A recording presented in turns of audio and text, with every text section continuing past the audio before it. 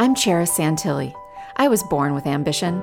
My parents were entrepreneurs and I pushed myself to be high school valedictorian, class president, most artistic, and most likely to succeed. The summer I turned 19, we celebrated my dad's 50th birthday with a hot air balloon ride. A crash landing left him with a broken neck, me with a broken heart, and my mom coping through alcohol. My relentless ambition helped me become a successful entrepreneur, yet my own private paralysis and overachiever addiction ruled me.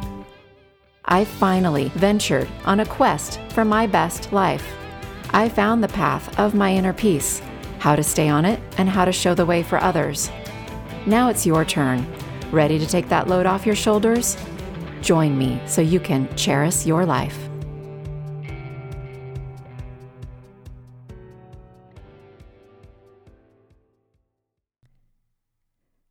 Before we dive into today's episode, I want to tell you something important about the episode itself. So I recorded this episode yesterday, and I want to be honest and tell you that I had some doubts after recording it of whether or not I should release it as it was, or should I re-record part of it, because I got a bit emotional during a few parts of it, one in particular, and I've gotten emotional in some other podcasts I've released, and I have shared a lot of big pieces and of my story. And today I'm sharing another big piece that I've not yet talked about.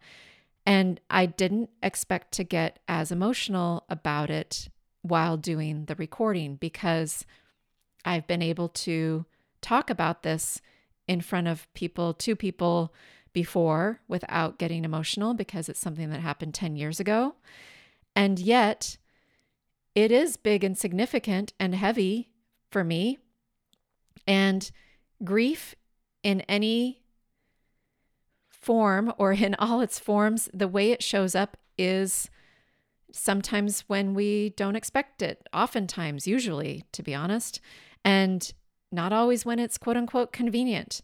And I decided to release it as it is because I think there's a bigger related message to this, in that part of the reason I spent many of my adult years being overly busy is because I was avoiding feeling my feelings. And if you are following me, then you know the work that I do is about moving from busy to balanced, is about learning how to navigate life and change it so that we are feeling our feelings and not afraid to let the emotions move through us. And that is really important, because then we can live the lives we really want to live. We can stop saying yes to all the things we don't really want to do and start saying yes to the things we are secretly just longing to do.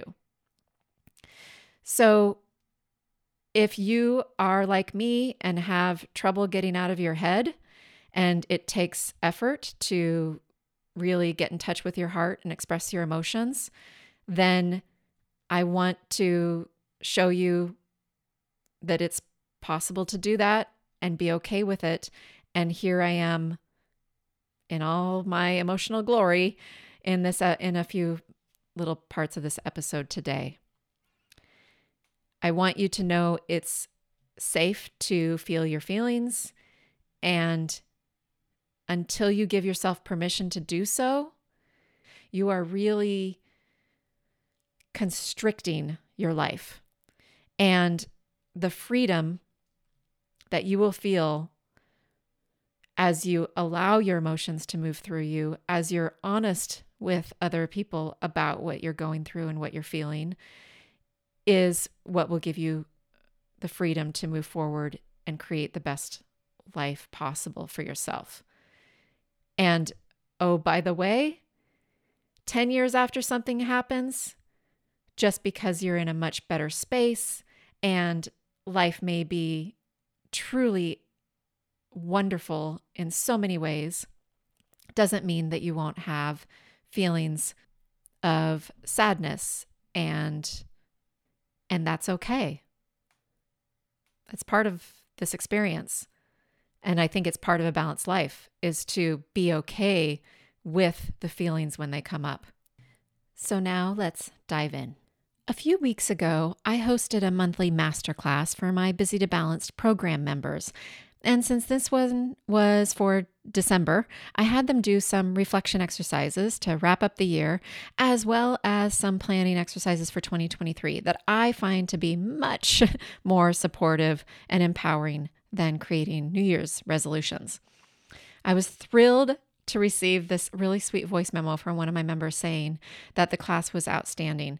And so I wanted to just take a quick moment here to let you know that you can join the wait list to be the first to hear about when I open the doors again for Busy to Balanced, so that you can take advantage of not only the core course that's a 6-week program, but also the ongoing monthly masterclasses that I host inside of it, because they're really, really great. So if you want to join in the waitlist on that, you can go to charisyourlife.com/balance to sign up. Okay, so during this month's masterclass, as part of one of the reflection exercises, just one part of one exercises out of many we did, I asked them to reflect back to 10 years ago to 2012. I find it's much easier to notice the big shifts in your life when you look at bigger spans of time. 2012 happened to be a very pivotal year for me, so I thought I'd take some time today to share with you more about that year. In my show intro, I mentioned a point in my life when I finally went on a quest for my best life. Well, 2012 is the year I embarked on that quest. I love the word quest, and I use it now as I look back over the past 10 years. Yet, when I first really got into the thick of this part of my journey, I did not think of it as a quest, and it certainly didn't feel exciting or adventurous. For a long time, it felt like I was slogging through mud, and at moments, it felt like I was in quicksand, sinking deeper and deeper into murky depths of my life. Sounds a little dramatic, but I have to be honest, it's how it felt at times. I wonder if you can relate. So by 2012, I had done 15 years of therapy that had helped me immensely in the aftermath of my family's hot air balloon accident. But there were a lot of other kinds of personal healing work I had yet to explore, and that, quite honestly, I didn't even know existed until they started cropping up along my journey. So at the beginning of 2012, I completed the development of a new software product through a marketing company that I had founded. The product was a digital marketing display for orthodontists to use on TV screens in their reception areas. My husband is an orthodontist, and I had been doing marketing for orthodontists for over 10 years at that point.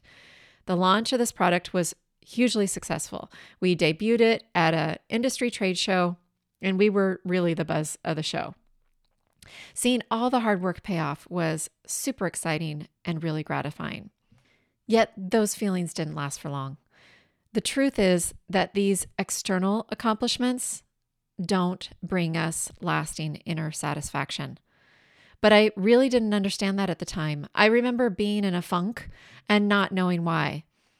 At the time, I chalked it up to a sort of postpartum depression. Although I didn't have children, I imagined that maybe that might be similar to how I felt since I'd just birthed a product. Then a friend and colleague invited me to join her at a business event that was outside of my niche. It was set up to support entrepreneurs in all types of industries. A few days into the event, we were networking with some people out on the balcony outside the main foyer, and at some point I ended up sharing my story, the story of my family's hot air balloon accident, with someone I just met. His name was Paul, which serendipitously is also my dad's name. And after hearing our story, Paul could clearly understand why my dad had been paralyzed for nearly 20 years because of the accident. But then he looked at me and he asked me, "Charis, why are you paralyzed? This question, especially coming from someone named Paul, totally cracked me open. I mean, whew, little watery eyes right now, remembering back.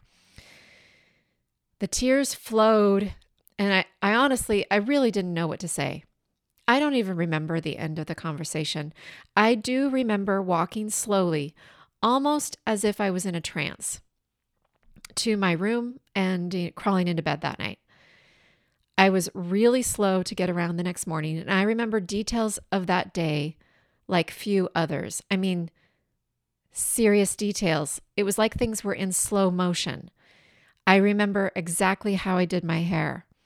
I wore it down with soft curls. I think I wanted the softness around my face to sort of soothe me. I remember what clothes I chose that day. It was a comfortable cowl neck top with a magenta and white and black paisley pattern and a long sleeve soft black sweater that tied at the waist with my favorite black slacks. I remember walking down the hall from my room toward the conference rooms and someone saying hi to me and asking if I saw the keynote speaker that morning. I said no, I had missed it. This guy was so amped up. He went on to say that the keynote speaker was incredible and she had this powerful story about her family. Well, later that day, I was in the foyer during break time, and I remember seeing that morning's speaker, who was Rhonda Britton, across the room, and I remember beelining straight toward her. I briefly introduced myself to her and then said that I'd missed her talk and that someone told me she had a family story I should hear. She proceeded to tell me how she was the sole witness to her parents' murder-suicide when she was 14 years old. Her dad killed her mother and then killed himself in front of her. And now she was a life coach and the founder of Fearless Living. I didn't really know what life coaching was or what Fearless Living was. What I saw in Rhonda was someone who had overcome serious trauma and had found peace. The prior night had totally cracked me open, and I suddenly was feeling some desperation around needing and wanting to feel better. It was like I was totally exposed. I felt stuck and I wanted to feel better. So I asked her how I could work with her, and I quickly became a private client. At that time, I had no idea I'd be enrolling in her coach certification program 7 years later to become a coach myself, and that 10 years later, I'd be sharing about this day on my own podcast. Heck, I didn't even know what podcasting was 10 years ago. But back to 2012, there was another life-changing experience that year. Just 6 months later, I got a phone call from my dad. He was really upset and he could barely get his words out. And he tells me that my mom, while heavily intoxicated, tried to load my grandpa's pistol in an attempt to commit suicide. I don't remember the exact words he used. I mean, he did not say it that way, but that was what had happened. My dad was the only person there with her at the time, and since he was paralyzed in a wheelchair, he wasn't able to physically stop her. He was able to get to a phone and get someone there to stop her, but you can only imagine how completely terrifying this would be for anyone to witness, let alone if you're physically unable to stop the person. And it was terrifying for me to hear about it. I jumped on the first flight out of California to my hometown in southeastern Washington state. And by the time I arrived, my mom had been taken to a facility where she would be monitored for a few days as she detoxed. They agreed to release her to me when I suggested she come stay with me for a little while. This was one of the scariest times of my life. I mean, truly, like second only to the hot air balloon accident. And I can only imagine what it was like for my father. I mean, I could barely function myself. So I didn't have the capacity to comfort him in any way. I also had to stay at a friend's house because it was in my parents' guest room where Mom had tried to load the gun, and I couldn't fathom sleeping in that room. I remember making a ton of phone calls to both my therapist and my coach to help me navigate through this crisis. And the best guidance I got at the time was super simple, because that's often the best, isn't it? Especially when we're overwhelmed. And those words of wisdom were to take one step at a time. I flew my mom and I and her small dog back to my home in Northern California, and she stayed in our guest room for a few weeks. During that time, we had another scare when I had to call an ambulance and rush Mom to the hospital. It had something to do with reactions she had to the meds they gave her to help with detoxing. I was able to get her into a rehab facility that was about an hour away from me. This was the second time I'd gotten her into rehab over the years. She was very willing to go, and she stayed there for the full 30 days. Then I found a nearby sober living house where she could live with some other women in recovery for a few months and be able to even have her dog with her. I knew my mom's liver couldn't handle her drinking anymore. She'd recently had 4 years where she was sober. And I'd flown to meet her a few times per year at a medical center in Seattle where they were monitoring her liver function. They were very clear that if she drank again, she'd be done with. So I was desperately trying to set her up for success with staying sober. And it was encouraged for people to not just go back to their current lives, but instead stay in a sober living environment for a few months to establish new habits after rehab. My mom gave the sober living house a try, but it was short-lived. Within a few weeks, she was convinced that she was ready to go home and that she now had new skills and she would be okay and not drink again. I was not convinced. I was so scared and truly devastated because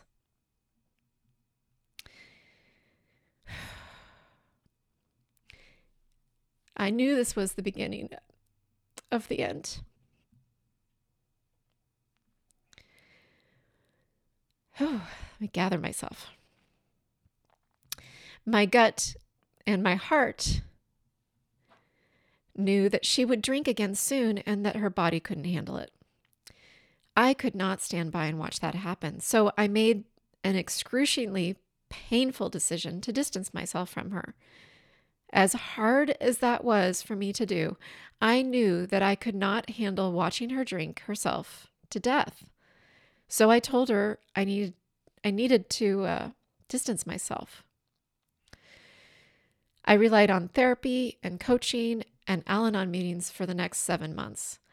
If you aren't familiar with Al-Anon, it's modeled after Alcoholics Anonymous, AA, but it is for family members and friends of alcoholics. It follows the same 12-step program and has regular meetings all over the place. I would go to a few meetings each week. I even got my own sponsor. I found out that Mom did start drinking again, and it was only a matter of months before I got a call that her health was deteriorating. I reconnected with her and went for a visit while she was still able to walk. And then a few months after that, I spent the last month of her life with her in hospice right before she passed away on Thanksgiving Day of 2013. The time with her during that final month was really special and really one hell of an experience too. I'll share more about that in a future episode sometime. But back to 2012. After sharing all of that with you, all the big heavy stuff that showed up for me in 2012, I can't help but need to take a deep breath and let out a big sigh right now. Whew. While that was one of the most challenging years of my life, I can look back now and acknowledge myself for how I got through it. I can acknowledge myself for how that was the year I found a path for my own recovery and healing. And I can also look back and find the gifts and the opportunities that came from all the shitty moments. If I could go back in a time machine, well, and since I was an 80s kid, I can't help but picture jumping into the DeLorean with Doc from Back to the Future. So let's go with that visual. Okay. So what would I tell my 2012 self as I was going through all of these big, heavy things? You know what? I wouldn't say anything much different than what was said to me by others that year. I don't think I was ready for more than that. I was ready to take one step at a time as I started to scratch the surface of why I was emotionally paralyzed. Right now, I can picture the 2022 me walking into the room as 2012 me was spinning in circles. And I can picture stopping her and giving her a big hug and telling her, "You're going to be okay. You're going to be more than okay. You wouldn't believe what is waiting for you in 10 years. Just keep taking deep breaths and keep taking one step at a time." So now I invite you to look back at your life 10 years ago and imagine what you'd say to that 2012 version of you. And what would you love to hear from the 2032 version of you? How about you envision her walking over to you right now and giving you a big hug and telling you, "You're going to be okay. You're going to be more than okay. Just keep taking deep breaths and keep taking one step at a time." My closing quote for today is by Mandy Hale. 10 years from now, make sure you say that you chose your life. You didn't settle for it. I hope you're enjoying my Charis Your Life podcast. If this is supporting you in any way, please review, subscribe, and share it with friends and family. You can follow me on social media at Charis Your Life, and my website is charisyourlife.com. Yep, my name's unique. Here's an easy tip for you to pronounce and spell it. It's like the city Paris, but with a CH. Special thanks to my dear friend Paul Suyelgis, who enhanced and mixed the musical track. Little did we know back in college in the 90s, while my then boyfriend, now husband, and I listened to Paul riff on his guitar, that he'd be helping me decades later give a creative touch to something called a podcast.